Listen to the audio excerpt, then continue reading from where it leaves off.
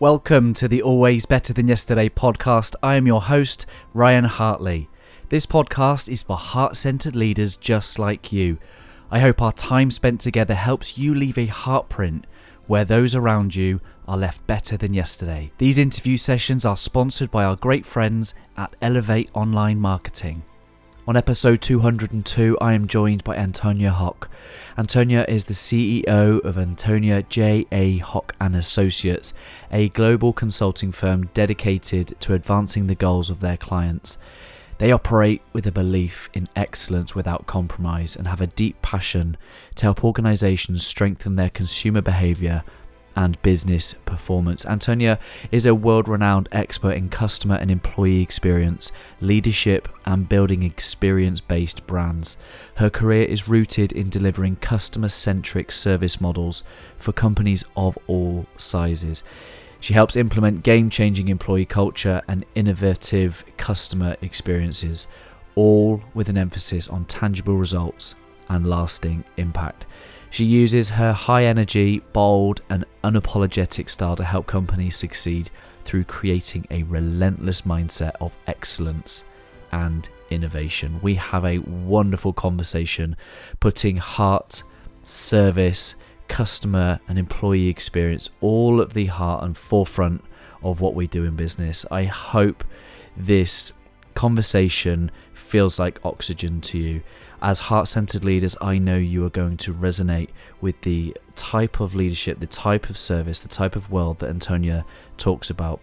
And not only is this something to be inspired and hopeful for, but I hope that it encourages you to bring more of it to the world, because the people around you will absolutely be better for the type of leadership and service that Antonia talks about.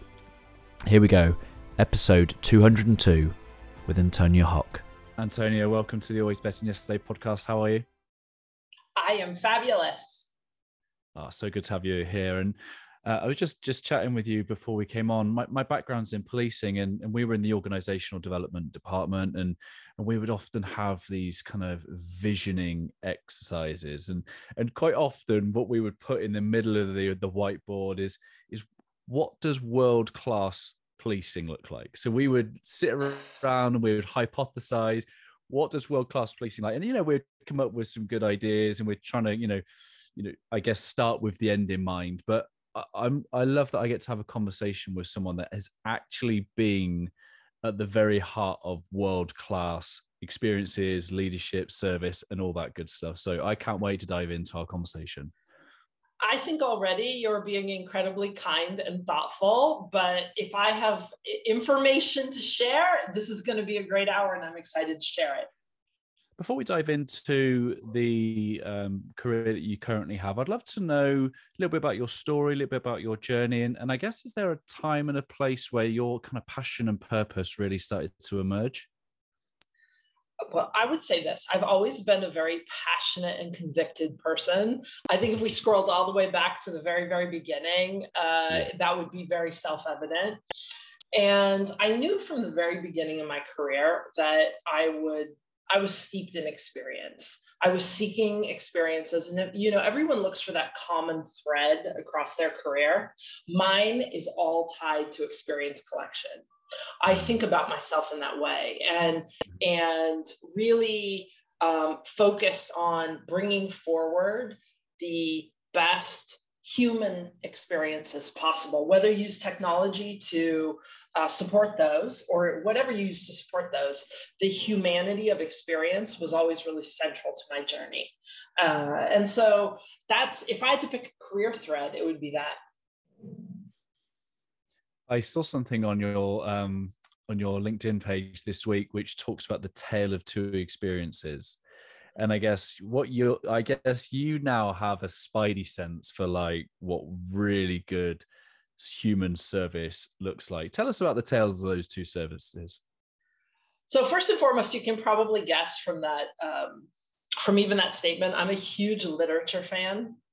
So Tale of Two Experiences, Tale of Two Cities, Charles Dickens. And I almost felt like starting that out with like, it was the best of times, it was the worst of times, right? The classic opening line to that book. Uh, what I think really stands out today, and I wish it wasn't so rare and precious and unique, is a human being creating a really heartfelt experience for another human being. That is honestly, I wish that wasn't a rare commodity, but it is. And so this LinkedIn post that you're referring to really speaks to a great experience I had where someone really paid attention to detail, focused on me as a consumer. And I felt that real care and thoughtfulness and connectedness. And it didn't waver through about a 30-minute appointment. And again, I'm back to like, we live in a society that's transactional, it's minute to minute. So spending 30 minutes like delighting and engaging with a stranger is really, really rare. And so that experience really stood out to me. And we can dive into all the reasons why. But the converse experience was just being like walking in, not even being acknowledged in an environment for even being a consumer in the first place, being utterly ignored and sort of made to feel inconvenient and immediately exited.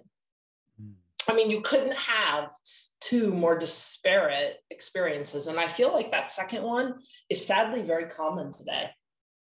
Very common, whether it's online or it's in person. We've gotten so used to a transaction, and the transaction doesn't even have to feel good. We just have to get the end result product that we'd like delivered or purchased. So in some ways, we've stopped caring about that. So these other experiences are like diamonds. They're so rare. Yeah, there was once a time when being asked the question, how may I help? I guess, there was once a time, whereas at least that was posturing our hearts on service. And, this question here's from my good friend, Jason, who lives and works in Dallas in Texas. He's developed his kind of team leadership mindset to be one of, how may I help? And I heard you on a podcast recently in preparing for this conversation. You were like, that's my least favorite question ever, because it has it has no degree of being personal or anticipatory. What do you mean by it isn't personal or anticipatory? You really did your homework, Ryan. I mean, I'm not surprised in any way, shape, or form, but it is one of my least favorite questions. And the reason for that, you've already started to allude to. Human beings give off so many cues. Body language, you can pick up so much about each of us, the way we're dressed, the kinds of, just the way we present ourselves. I always encourage people to try to lead with some kind of personalization, even when you're engaging with a stranger. And so when you use a blanket question like that one, how may I help you? I know immediately you haven't taken the time to really even study me, even in that microsecond, to try to pick up something that could be better than that question. So I always challenge people, be better than that question. It's not a bad question, but I'd rather you lead with, I see you're carrying a lot of bags.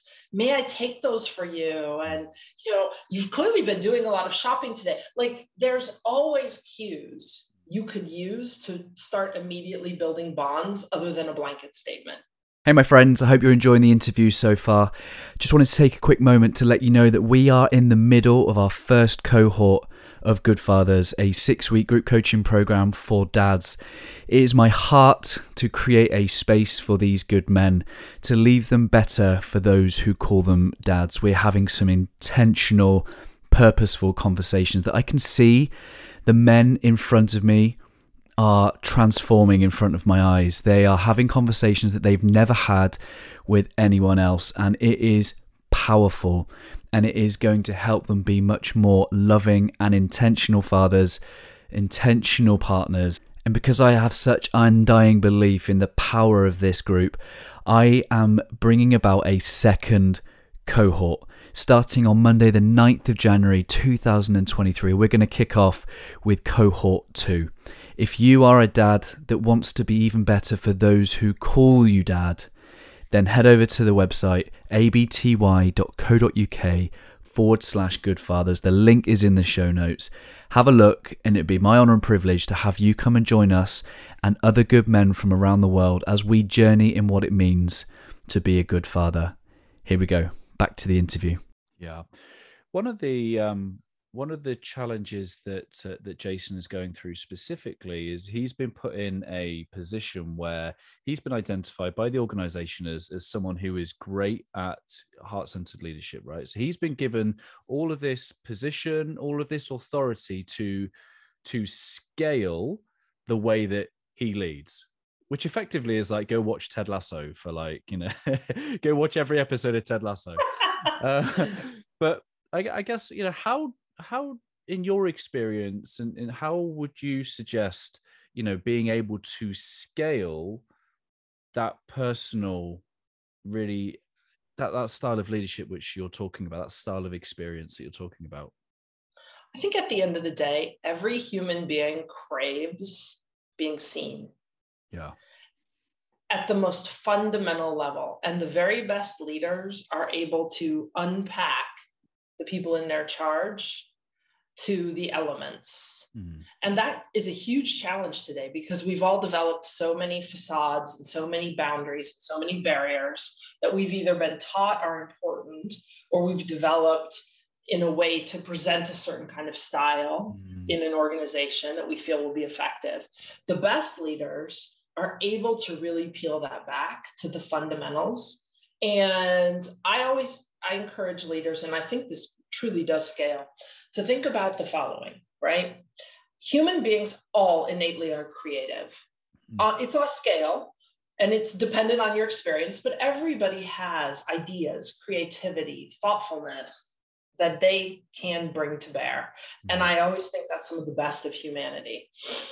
They also have work styles that we all have to think about. And those can be defined and created. But everyone that's worked for me would say Antonia's favorite mechanism for discovering this, for stripping away the facades that have been built up over time, is the deep end of the pool. And never without safety, but getting people out there and asking those questions, like, what would you do? Creating a safe space and getting those ideas flowing. I feel leaders have that fundamental obligation. So when you talk about somebody like Jason, whose leadership is clearly exemplary, when you look at ideas, creativity, human creativity, and comfort, those are all those things I feel like leaders need to create first, because out of them comes some real growth for everybody that's in charge. How do you see the paradox of time? You haven't got the time to do it, but have you really got the time not to do it? How do you wrestle with that? You must find the time. And I think with great leaders, you can unpack it quickly. It's that quick phone call, it's that quick text, and it's immediately how you connect in. It's probably cliche, but that EQ, that ability to strip away some of I would say even the formality of communication, check in with people. I love to text and say, hey, what project are you working on right now? Like, let's jump on the phone right now for just 5 minutes. Just give me 5 minutes. I want to hear about your day. I want to hear about the project you're working on. Tell me what you're solving for. Tell me what your impact is. And the way people answer that question immediately can help you give them a spark in their day that gets them like re-energized and thinking about what to do next. And those are the moments that really create connection. And they do scale. They don't have to, everybody thinks it's got to be like a 1 hour one-on-one. It doesn't have to be. It can be a micro bite, just a quick check-in to see how someone's doing. Yeah, there's a Japanese word called gemba, which is where the work happens. And I love this idea of, great leaders will get to the gemba, because as soon as you do that, and as soon as you have that kind of heart set and mindset for service and wanting to create the right environment for your people to do their best work, you're gonna see plenty of opportunities to help, right? I agree. And you've really touched on something that I think is very important. And we've moved away from it, I think, a certain amount during COVID and all the upheaval. Being purpose-driven and disciplined about it means that you're doing work that matters. And human beings want to do work that matters. And if you bump all of your tasks and all of your projects and all of your people up against the work that matters and are disciplined about it, you create an environment where people feel like what they're doing is fundamentally important, and important work usually gets done and gets done in a way that's important. Yeah, I love that. And there's an old analogy one of our old chief constables used to talk about, which was about how the cleaner at NASA would be able to say that his job was to put a man on the moon. I don't know whether it's like a folklore tour, but it's having everybody in the whole organization understand that they contribute to the bigger goal, the bigger mission, the bigger, which I love the essence of. But how do you practically embed that in an organization? I'd go top down, bottom up. You have to have leaders that fundamentally believe in that principle to start with, right? And you also have to have the opportunity to engage at the most fundamental level of the organization, and that's equally important. Leaders are not more important than the entry-level, brand new interns, however you want to look at it. I recently had a chance to have a conversation with a leader that has a wide variety of boutiques. And these boutiques have security guards. And there was so much focus on the environment in the boutique and the service in the boutique and all of those things. But yet the very first person that anyone comes in contact with is the security guard. And to your point, it's like, if that first contact doesn't feel great, you've already sort of lost the tone. And engaging at that level is really important. So the security guards feeling like my job is as important as the CEO because I have all this contact and I am the face of the brand and I am the very first touch point and I can delight in my own role. It's a different way of thinking.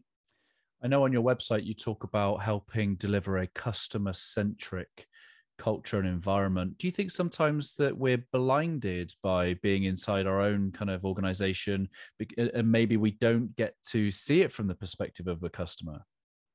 Absolutely. I think a lot of times we start to, especially over time, it happens to organizations, right? You become very task oriented. You may become very shareholder oriented, which is not wrong. But at the end of the day, there's only one set of people that drive revenue, and it's customers. And so when you move away from thinking about the people employees that serve our customers, and also customers and what they want and how they want to engage and how they change and how their cohorts and the demographics matter, you're going to start to lose market position quickly. Yeah. You also talk about excellence without compromise. What does excellence without compromise mean to you? I would go back to a couple of things on excellence without compromise. I would, and maybe I'll pull in like more of a personal note here. So I'm a mountain climber and a rock climber.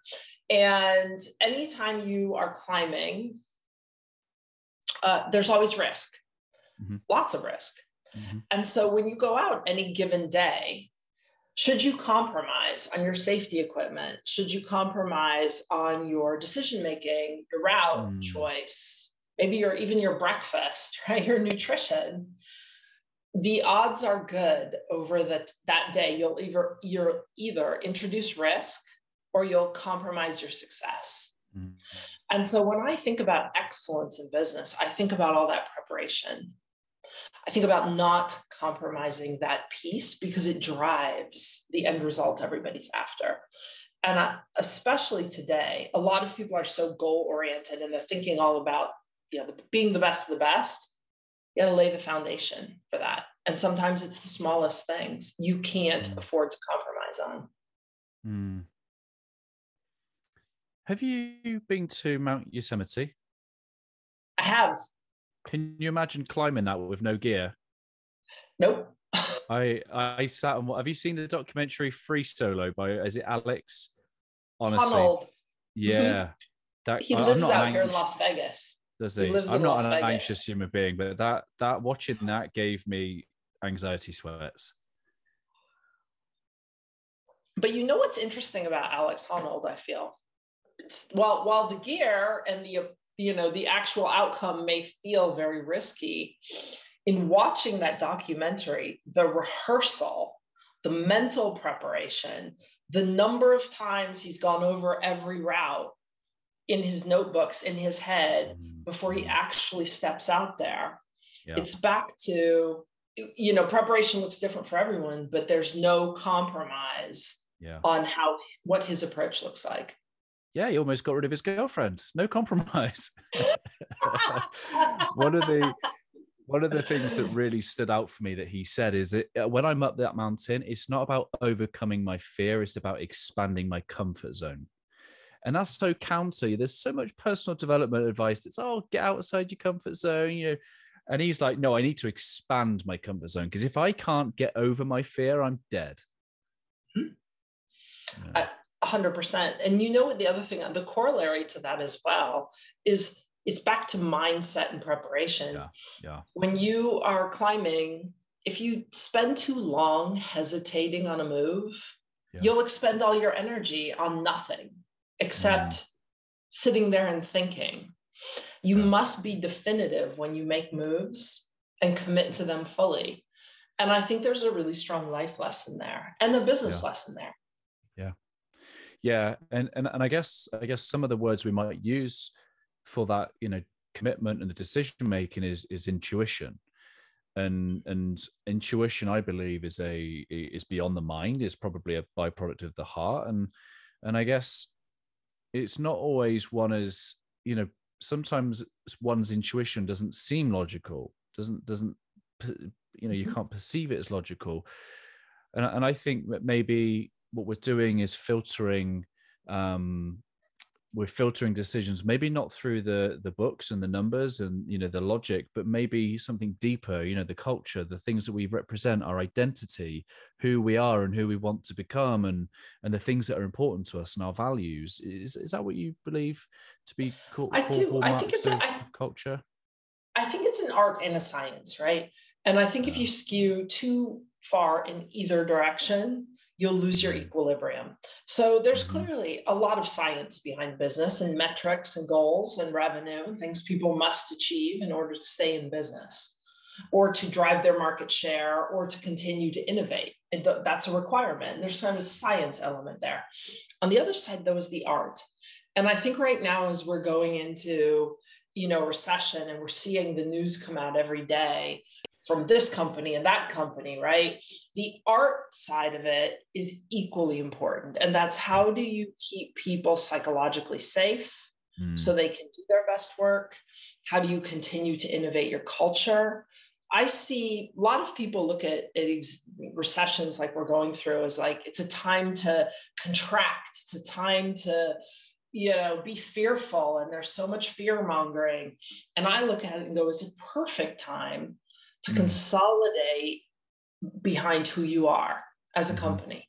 This is the time where you cement employee loyalty. This is the time where you grow as an organization, where you really get to cement your values, your culture, and how you present yourself to the world. And coming out of a recession, those things will be mission critical, as important as the science side.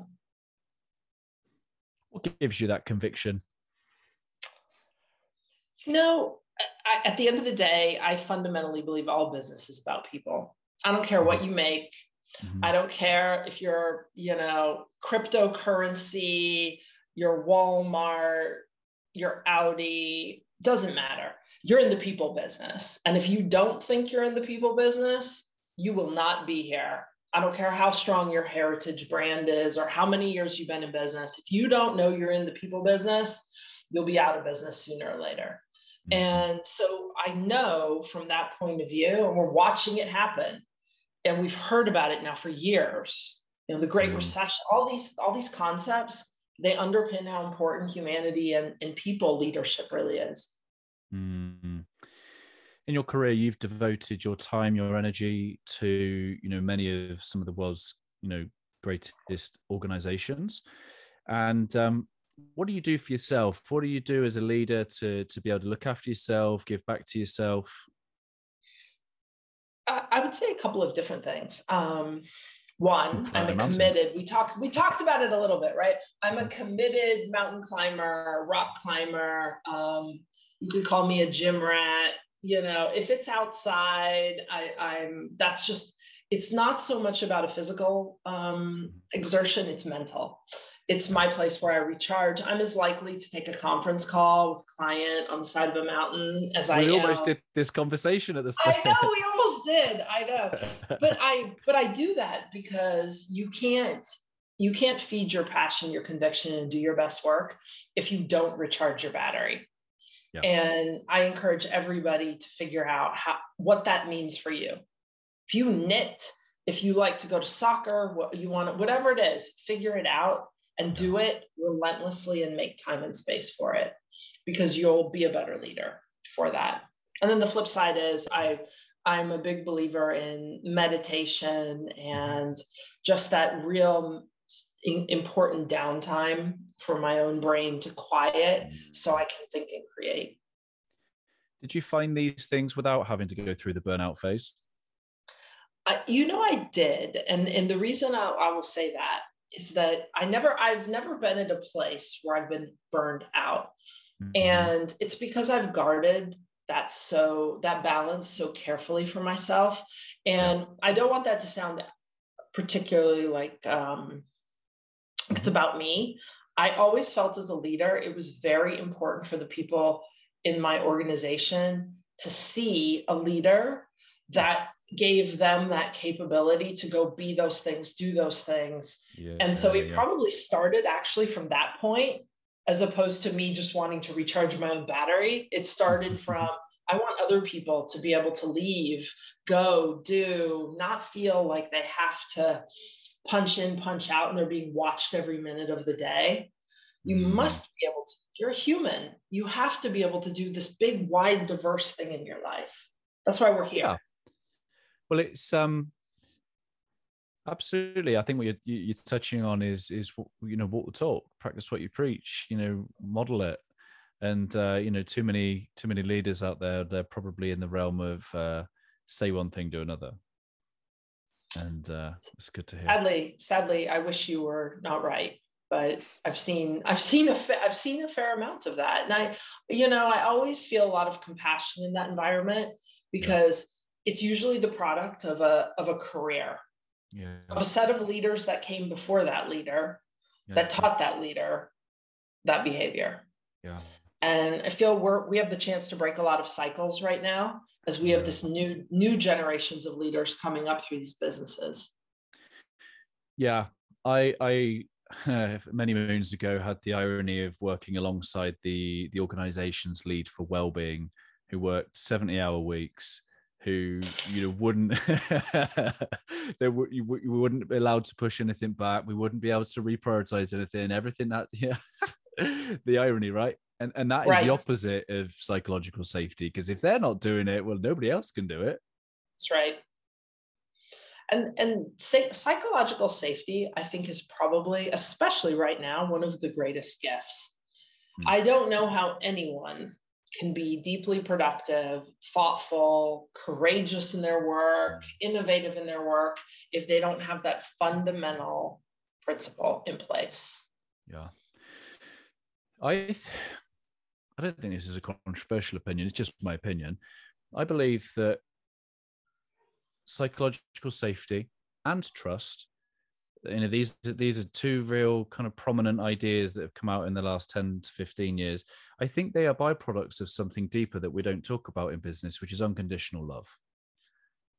I think if we can, as a leader, create an environment where the people around us feel safe in our presence, because there's nothing they can say, do, perform, not perform, that changes their belonging in our organization. And I get the paradox, and I get the idea that we don't want these people to be underperforming and causing issues. But let's just assume that our recruitment strategy is good. Let's just assume that we've got the right people through the door. They're a good fit for our brand. Having a leader that can make people feel unconditionally loved, I truly believe that that's the right word for it. that psychological safety and trust will be the byproduct, and those people will want to follow the leader because they've got their back. I agree. But what you're also getting to is that leadership is a calling. Yeah. It's not I always look at leaders and I'm always interested in, like, did you get into it because you felt, it was that badge on your chest, right? It's the next logical progression in your own career and you feel great because you're climbing this ladder? Or did you get into it because you love seeing other people grow and succeed and expand, all of those things? And you must be that kind of leader in order to create the environment you just spoke of, because without that, you'll never, if you're just in it for the glory, you will never be able to achieve this sort of environment where your team will feel, and the people in your charge will feel that. Yeah. And I come from a Christian faith background, and I think the example of love that I'm taught there is one of service and sacrifice. It's my humility to put someone else before myself, and my willingness to serve. Probably not lay down my life in business. Hopefully it won't have to come to that. But maybe for my loved ones and my family, absolutely, through my declaration of love, I will put myself in that position. And you're right. I think many leaders follow the model of advancement and rank, status, and position, and the closest parking space to the building, and they don't necessarily then have the motive that is required to serve or to sacrifice. And I think right now, I have a lot of new leaders in my business at this time. And one of the things I always think about, because everyone at some point makes a transition from being an individual contributor to a leader. And I feel like that transition is that moment of truth where often we can discover if you're in it because you feel called and you feel it's so important, or you're in it because you feel it's the next important thing for you to do. Yeah. And it's so important for leaders today to take the time to really have the conversation at that moment about why. Because there's nothing wrong with being a fantastic, successful individual contributor. And if that serves your role and your life to the best, do that, be that. Like, that's not a wrong choice. Yeah. If we're going to move you into a leadership role, let's do it because you feel the call to serve. Yeah, 100%. And it's that self-awareness thing, isn't it? And it's really interesting because I think that maybe some of the large organizations that you have been part of and have served have these processes down, but I certainly feel that small and medium businesses really struggle with that transition, supporting that individual contributor to first-time manager leader role. What would you equip these people with? What would you suggest that these organizations equip them with? What I always suggest in this is to look at it through a competency lens, because that tends to really, I see so many small and medium businesses look at a very successful individual contributor and go, because you are successful as an individual contributor, you'd be a great leader, right? You've mastered the individual discipline, so therefore you can lead others. And I've always encouraged people to think about what are the competencies that are being demonstrated by that individual that make them a great leader. Not great in their current job, but a great leader. And when you start to talk about it through a competency lens, not a success lens, not a metric lens, but who are you and what are you great at, you can start to unpack whether that person is ready for a first-time leadership role. And I challenge people, even when I interview, I challenge people on those things. What are some of the competencies you would look for? I would start with listening. Yeah. Would you consider yourself to be a wonderful listener? And give me some examples of when you listened. Yeah. amazing. Like that question, like alone, I've seen so many people struggle with. They're like, but let me show you my sales results. No, that's not. I want to hear about. Give me 3 examples recently where you were a phenomenal listener, and how did you know you were a great listener? How did you know? Those are the kinds of questions I would start to look at, and the answers start to bear out what is a great leader. Give me an example of a time that you led a project that was unsuccessful, and how did you manage that situation? Tell me about the outcomes. Tell me about the other people that were in the project. Those are the kinds of open-ended questions that are really driving towards a competency model, and not, wow, you're a really great salesperson and therefore you'll be great leading other salespeople. Yeah, it's funny, isn't it? It is funny because, you know, even as police officers, we end up promoting high performance police officers who then want, you know, these are good people that want to feel useful. Mm-hmm. So what do? They tell people, if they're the highest performer who knows all the answers, they feel useful by telling people. And I definitely see coaching as a skill set of a leader being something that is becoming more and more associated with, I guess, leadership and just bringing the best out of people. I love that sort of scenario model as well. When you're really thinking about taking someone from lone contributor to leader, I love to hear about scenarios that bear out those traits. And you just touched on one, right? Coaching. I want to see examples of where you coached to an outcome. Somebody that you coached and ultimately they made some great choices and were very successful, and somebody that you coached who was not successful. Yeah. And how did you handle it? Because leaders are presented with those every day. Yeah. I read a wonderful book by Adam Grant called Give and Take, and it's one of my favorites. And it talks about how, you know, essentially be a giver, not a taker. And it revealed how, you know, in the early days of whether you join a university or an organization, if you're a giver by disposition, you end up leaving other people better. And then the perception is that you're not one of those if you're judging on hierarchies and metrics. So you're right. We have to start looking through a different lens than performance, because those people who actually are showing leadership by leaving others better. I think there was one example in his book. He talks about one of the co-writers of The Simpsons, who's had a role in nearly 200 episodes where they've just facilitated some form of inspiration, and they've never had their name on the credits ever. And you'd never know. That's right. But those are, you know, it's just an interesting time.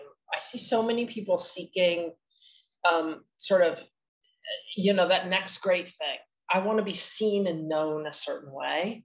And oftentimes the self-satisfaction that you receive from helping someone else have that podium finish or be that, you know, I'm a huge Formula One fan. So Same. when you get to the podium finishes and you see the drivers on the podium, or you see the constructor, right, winner for the particular Grand Prix, that person did not get on that podium of their own, like by themselves. There's all these people that are not on the television and they are not on the podium that made that possible. 100%. And it ties so well into your Simpsons analogy. Yeah. Do you have a favorite driver or a favorite constructor? I do have a favorite driver. He's really suffering this year, but I'm a pretty big Lewis Hamilton. Yes, same. I wasn't always, but I've loved the way he's grown as a driver and as a person, and just it's been fun to watch his career over Formula One. Yeah, he's been using the words "better than yesterday" in a lot of his content in the last year. So he needs to be careful. He's infringing on some of this copy. I'm sure he can pay me out. But my son Corey's 10. He's a huge Max Verstappen fan. This is like, oh no! I don't know how I feel about that. I've got to live with him. Although we've been to Silverstone twice the last 2 years, and Max hasn't been successful on those occasions. So at least he hasn't seen him win in person. I know. Well, yeah. I have to say too, one of my favorite new drivers is George Russell. I was so excited to see him come up, and I'm excited to watch him. I think he's a great teammate for Lewis. Back to our analogies of like investing in talent and seeing people come up and be ready and answer the call. And it's been fun to watch him this year too. Yeah, I think much like you with your kind of tailored to experiences, I have this thing where I see hallmarks, little drops of leadership everywhere. I'm always listening to the interviews after the race. I'm always observing, listening to the words that maybe Toto will say about, success and failure and their mindset. And I'm always picking up clues. Is that how I guess you must have to go through the world like this when you go to any kind of organization where you're getting the customer experience? I just don't think you can ever turn it off. And it's you really, really, really, truly can't. It doesn't matter whether I'm at a gas station or petrol station or, a really great sort of 5-star experience. Yeah. You great service and service from the heart, and great organizations always bear it out in the service they deliver. And I live in Las Vegas. I recently went to try out. I also happen to be, I tend towards plant-based eating whenever I can. And I was off to Burger King to get an Impossible Burger. And the gentleman who took the order was definitely living his best life. He greeted me by name. He was so delighted to make sure he got my order right. He remembered my name, called me by my name, checked in to see whether I liked the product. I mean, level of service you would never expect in a Burger King transaction. So it's not just reserved. People sometimes think high touch. It's all about that human interaction. Yeah, one of the things I heard you say recently is it's great. Yes, you use my name, but in today's world, with the amount of data and information that we have on people, it's like you now have an expectation that you know me. Tell us about that little, because I think, many people will still be kind of catching up on this kind of data world that we're living in and how that might use in their business and how they might, develop their customer experience. What is the gap between saying someone's name and yet being able to personalize your service for that person in front of you? But I'll give you a good example. We have a pharmacy here in the US called CVS. And every time I walk into CVS, they welcome me to CVS. And it is the fakest welcome because I can tell it's been mandated. Like, as someone has told someone that this is a requirement. Every time you see a human being come into your store, you must say these words to them. You can just tell. And so in this world of data and personalization, one of the most important principles in my world is sincerity and authenticity. Yeah. If you build a model, and I don't care whether you build it into an app, you build it into a service model that you're going to deploy in a physical environment, you can't get lost in the data to the extent that you lose a human lens on why data matters. Putting my name at the top of an email, that's great. That's expected. That's not personalized. I recently had this conversation with someone. That's personalization. That's not personalization. Personalization is when you take the time to make that greeting match my time zone.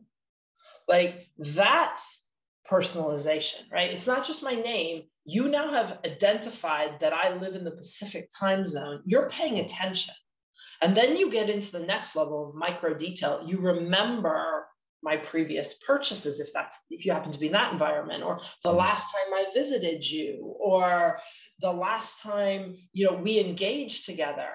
If you run an IVR, you don't make me repeat my personal information 83 times through every level of the AVR. Like, there's just some things here that technology just hasn't caught up to, like, the human expectation. Yeah. And I guess that's the paradox again, isn't it? Because if you want to scale a culture, there has to be some form of systemizing. But is scripts really the way to do that? That's right. I'm back to how we kind of like started this original conversation. I don't think you can script great service.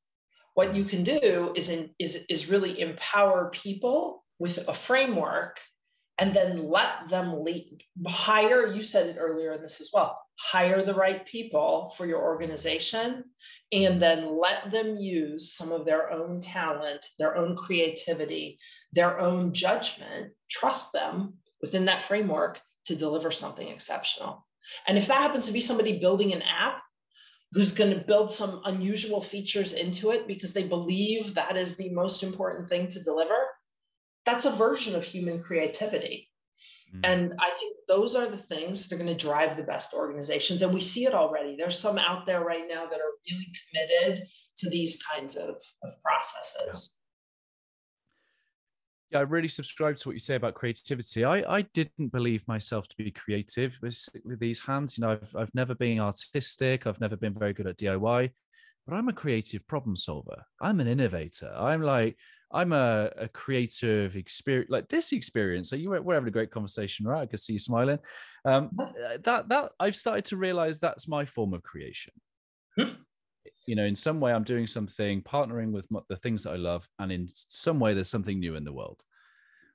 And I 100% agree with you. I fundamentally believe, and I'm sure people would take issue with this, but everyone has the ability to create. Everybody has creativity. It's innate to the human condition. And I think it's directly tied to some of our best performances. It's just a function of figuring out how that connects to you, because it's different. Just your example there is a great one. Yeah, I said the word innovative, and too often people think innovative is just getting a workshop. Let's get some flip charts, let's get some sticky notes, and innovative is deeper than that, right? It's much deeper than that. And I also think very early, we like to label people. We love to put people in boxes as humans. And if you put someone in a box too early as being like purely analytical or purely, an IT person, or we want to put the labels on, you cut off that opportunity. And it's not always about a meeting. It's not always about a flip chart. Sometimes you need to go out and do something together that's in the spirit of what you're trying to achieve. We talk often about luxury experiences. I was having this conversation many months ago, but not everybody knows what luxury is.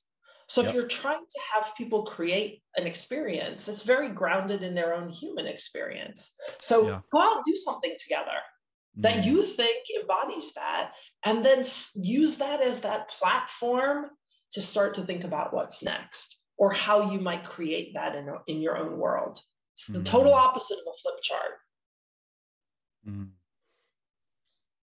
Yeah, so many of these things based on people's values, their perception of value can change. Therefore, this topic of value is subjective. But I've also heard you say that people will pay a premium for something that's personal. Why? Because at the end of the day, we all crave connection. I really fundamentally believe that. There will probably be people listening to this podcast that, of course, will take it in a different direction. But I really believe at the end of the day, human beings crave connection. And I think we see it through every mechanism, whether you're on TikTok, whether you walk into a luxury hotel, whatever it is, and whether you want to do gaming with other people. These are all forms of connection. And the stronger, and I actually think some of the most powerful connections in a commerce environment are between strangers. There's nothing more validating than when you have a complete stranger that takes the time to invest in you in a really authentic way. It's so rare, but it can be so powerful. Yeah, my community manager, Abby, she's just got back from a trip to New York. And she said that she was walking down somewhere near Broadway, and she says she saw this lady crying in an archway. And she's just stopped and said, do you need a hug? Like, British woman Yeah. in New York. And they stood on the sidewalk, if that's got that right. They stood at the side of the road and had a conversation for an hour. Mm-hmm. And she's like, I don't think many people like you would have stopped. In New York, the hustle, the bustle, and yet a British woman in New York sees, and they have this moment. They have this moment together where they both leave just different human beings. I've heard you use the word indelible imprint. Like, my Abby had that opportunity. She took that opportunity because she was looking. Mm-hmm. But how often are we just looking down at these things, or we're too busy focusing on where we're headed, and we forget to get our head up and look around? I think it happens all the time, but that's the magic, right? It's those indelible moments, and you never know when they're coming. So if you're not paying attention, you might miss an incredible moment in your life or the opportunity to create an incredible moment for someone else. I mean, I've had along the way, so I was thinking, actually reflecting on it the other day, the number of times a stranger has offered me some kind of kindness or taken the time to really invest or notice or do something just out of the blue that I knew was a gift. Those are some of the strongest memories. And if you're in a commerce environment and they're tied to your brand, those are going to be indelible consumer memories. If they're in a personal sphere, they may change your lens on what you believe or what you believe about humans or like how you move through the world. They're powerful. I had last year, we were talking about my mountain climbing. I got stranded in the Mojave Desert on my own, out in the middle of nowhere, and having a total stranger bail me out of one of the scariest circumstances. I mean, I'll never forget that gift. He had a million other things he could have done that day, a million. And he took hours and hours out of that day to save me from my own stupidity. But, it was a huge gift, and I'll never forget it. But you paid that forward, right? I did. And, it's anytime you have an opportunity to do something for someone else, I really fundamentally believe you should do it. You never know what the gift will be or who the giver and receiver will be in that transaction. But there's a story behind that paying it forward. Yes. Well, I mean, after the Mojave, I was climbing in a pretty dangerous situation, and I had a chance to take care of someone who was in was in a life or death situation, and could have easily gone the other direction. And I was happy to be in a situation where I could do something like that. Yeah, one of the things I said to Abby is that, one of my favorite books is by a guy called Bob Goff. He wrote a book called Love Does. And one of the things he says is that to answer our prayers, sometimes God sends a friend. Mm-hmm. It's true. Absolutely true. But we just need more people. I think about just making sure you said it a moment ago, you're not heads down on your phone all the time, or you're not caught up in a purely transactional technology world. It's important to continue to be present for those opportunities. Yeah. The word indelible imprint, it sounds to me like it means very much the same as the word I use called heartprint. The word heartprint for me represents all the legacies of our interactions. When I was at the police, we used to train our detectives the Locard's exchange principle, which is this idea that every contact leaves a trace. And if we're teaching our detectives, we're teaching our police officers that every contact leaves a trace. So it gets them in the mindset of looking at the scene to go and pick up some evidence, something that the offender has probably left of themselves. And I just really believe that we need to teach leaders that concept, because our leadership will always leave a trace, sometimes positive, sometimes negative, sometimes intentional, sometimes unintentional. But I believe that when we really do get leadership right, we will leave a heartprint where those people are left better. We'll leave an indelible imprint or indelible heartprint. What do you think your Heartprint will be? Well, if I were to look back as a leader and think about feedback, think about what's important to me, the concept of the people that I've worked with I've had the privilege to lead or to have on teams or to have in organizations, the opportunity to help them figure out what they really want, I think is the greatest gift. And really taking the time to see. Even if you have to do that, I mean, I've done performance reviews. Most of the time, performance reviews in organizations are a check the box activity, right? You're in and out, 45 minutes, an hour max if you're lucky, in or out. Yeah. I had a team at one point where I had 15 people, and our performance reviews were 4 hours each. And they were 4 hours each because we took the time to have the majority of that conversation was all about what do you want from your life and how can I help you get it? What are you doing in this role that got you to this step? But what do you really want? Like, not the next job, not if we were to scroll forward and you were to define success 30 years from now, 40 years, what would that look like for you? And those conversations, I mean, I'm delighted with where a lot of these people have gone on and what they've done with themselves. But that's the imprint I want to leave. That was the kind of leader. I didn't focus on the job performance. I focused on how I can help you get to a place where you get what you want. And I'm not judging what that is. I just want you to figure it out. That's the imprint that I would want to leave. I absolutely love that. I'm smiling because, and it's interesting that you use the number 15.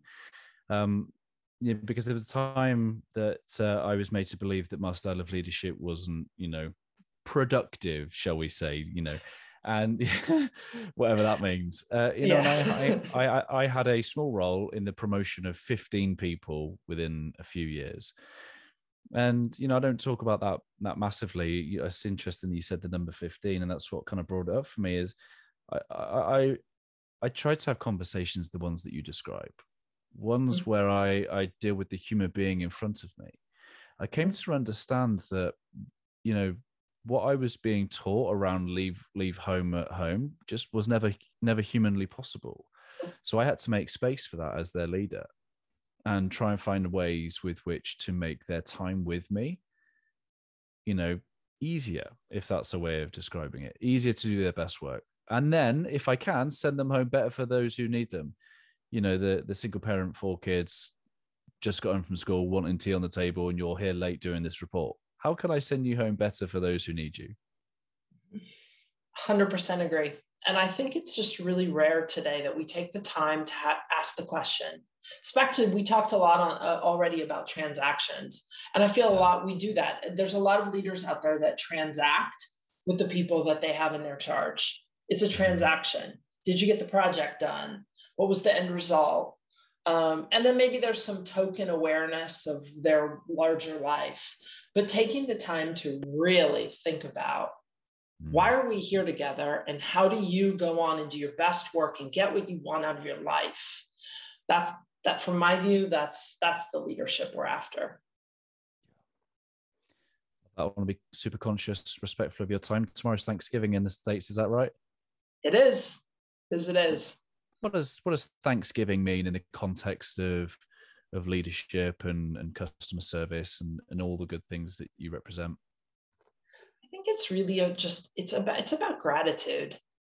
I have a principle I love to do with my teams and clients, and I love to toast. And I feel toasting when you're sitting down, and whether you in any format, toasting is this art form that we've gotten really lazy with over time. We love to say cheers, okay? Or we love to that's not a toast.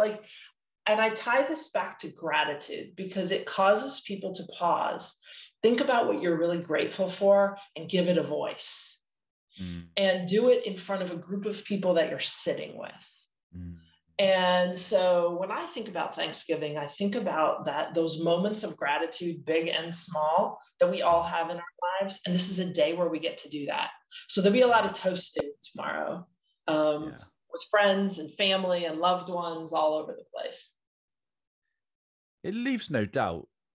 It absolutely leaves no doubt that if you're grateful for something or someone in that room, they're going to hear about it. Yes. Yes. I love that. So powerful, because we could just sometimes, and I guess, whether the vulnerability, whether the awkwardness, maybe we've got kind of, I don't know whether this is true in America, but certainly the British culture of, don't be too emotional or expressive. Like, tell people you love them, right? Yep. Tell them you're grateful for this moment they did for you that maybe they weren't aware of, or they, or you're just happy that you're present with them today, whatever it is. It's just, I love it. And I also love it because it's like a toast implies brevity. I hope for most people, but there's like, you're not going to go on for hours and hours. You're going to have to be succinct and thoughtful in that moment. And you also can't rehearse it or prepare for it. So it pulls out some real meaning. So when I think about Thanksgiving, that's always on my to-do list. Lots of toasting. Love that. It's funny, isn't it? Because when I think about gratitude, here's a perspective for many managers and leaders listening is be grateful for the things that even you expect to be just the basics of the job. I remember being in our emergency control room, and I got to see the policing at its finest: teamwork, under pressure. The call handler taking the call, really dealing with it really calmly, professionally, getting the support, speaking to the dispatchers. They worked fantastically as a team. And so I just followed up. I said, I watched that. That was insane. Like, absolutely be proud of yourselves. That was great work. And they were like, just doing our job. They got to this point where it was so desensitized that they weren't accepting of. I was like, that's the point. That's the point. Thank you for doing your job. Like, thank you for doing it with such excellence without compromise, shall we say. Absolutely. Those are the things. It's so important to acknowledge that. So important to acknowledge that. One of my general principles is always lead with gratitude. Period. Like, you can always find something in an interaction with someone to be grateful for, always. Even low performers, even projects that are off in the ditch, you can always find the silver lining. Maybe I'm an eternal optimist, but it's a natural disarming function that makes it easier to improve something if you can find some nugget of gratitude in it. Yeah, you might be an optimist, but I'm sure you've not been wrong yet. Well, I don't know about that, but in terms of finding the silver lining, if you seek, you shall find. It's true. It's absolutely true. Attitudes are choices by and large. Yeah. I've enjoyed our conversation. Thank you so much for your time out your day. Thank you for getting yourself down off the mountain safely to come and have this conversation. All right. It was my absolute pleasure. And as I said before we got on air, I love the fidelity of your point of view and the way you always uphold the concept of Heartprint everywhere you go. It's a pleasure. Thank you. I appreciate you. And I'd be honored if you'd leave us with a final thought from your good self. I think my final thought would, you've kind of crystallized it a little bit. What you seek is seeking you, right? Like, really, if you're seeking something phenomenal in your life and you put your energy behind that, it will find you eventually. And, especially this time of recessions, and it's so easy to be overly, I'll say, negative in some cases. Mm-hmm. But having that glimmer of optimism, continue to seek the best in the people around you, the best in your circumstances, the best you can find, and it will find you. Amen to that. Thank you so much, my friend. Thank you. Hey, my friends, thank you for making it to the end. I hope that our time spent together today has left you a little bit better than before you push play. I'd really appreciate if you just took a moment to leave a review to allow me to meet more people where they are and hopefully leave them a little bit better too. If you're curious to know how I, through Always Better Than Yesterday, can serve you, your team, your organisation, then head to alwaysbetterthanyesterday.com to connect. And while you're there, let me know 1 or 2 things that you're going to do as a result of listening to this conversation. I absolutely love hearing your thoughts, your reflections, and the things that this spark in your own heart and mind. If you want more insights from my heart and mind, I do send out short episodes on a Monday, Tuesday, Thursday and Friday, and again, I hope that they serve you well. I appreciate you listening. I'm Ryan Hartley, host of the Always Better Than Yesterday podcast, a podcast for heart-centered leaders just like you. Keep leading, my friends. Always love.